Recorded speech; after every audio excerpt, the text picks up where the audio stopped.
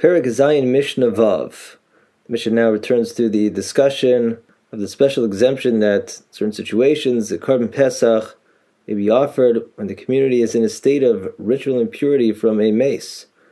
That is, the Mishnah says, Nitma HaKohol, the entire community, meaning every last person gathered in the Beis HaMikdash, contracted Tumas Mace, or Rubo, or if the majority of the people assembled at the Beis HaMikdash to bring Korban Pesach, that is more than 50%, contracted Tumas Mace, O Shahayu HaKohanim Timeim BeHaKol Taharim, even if the majority of the people assembled at the Beis HaMikdash to bring Korban Pesach were free of ritual impurity.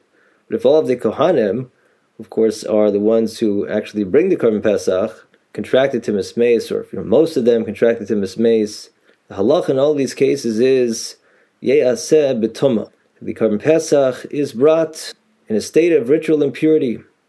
And essentially the issue of Tumas Mace, of course, normally a person has to be very strict to avoid any interaction between a Tumas Mace and a Korban. But in such a year, that halacha no longer applies.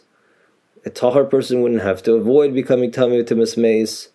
For the law of Tumas Mace is nidche, it is pushed aside in light of the situation that most of the congregation, or at least the Kohanim, contracted Tumas Mace. However, the Mishnah states, Nitma Miota Kahal, if only a minority of the community contracted Tumas Mace, the halacha is Hatahorin Osin Asarishon, those who remained free of Tumas Mace bring the Korban Pesach at the usual time, the 14th of Nisan, Vatimein Osin Asasheni, and that minority segment who contracted Tumas Mace will be deferred to Pesach Sheni. They bring their Korban a month later on the 14th of Iyar.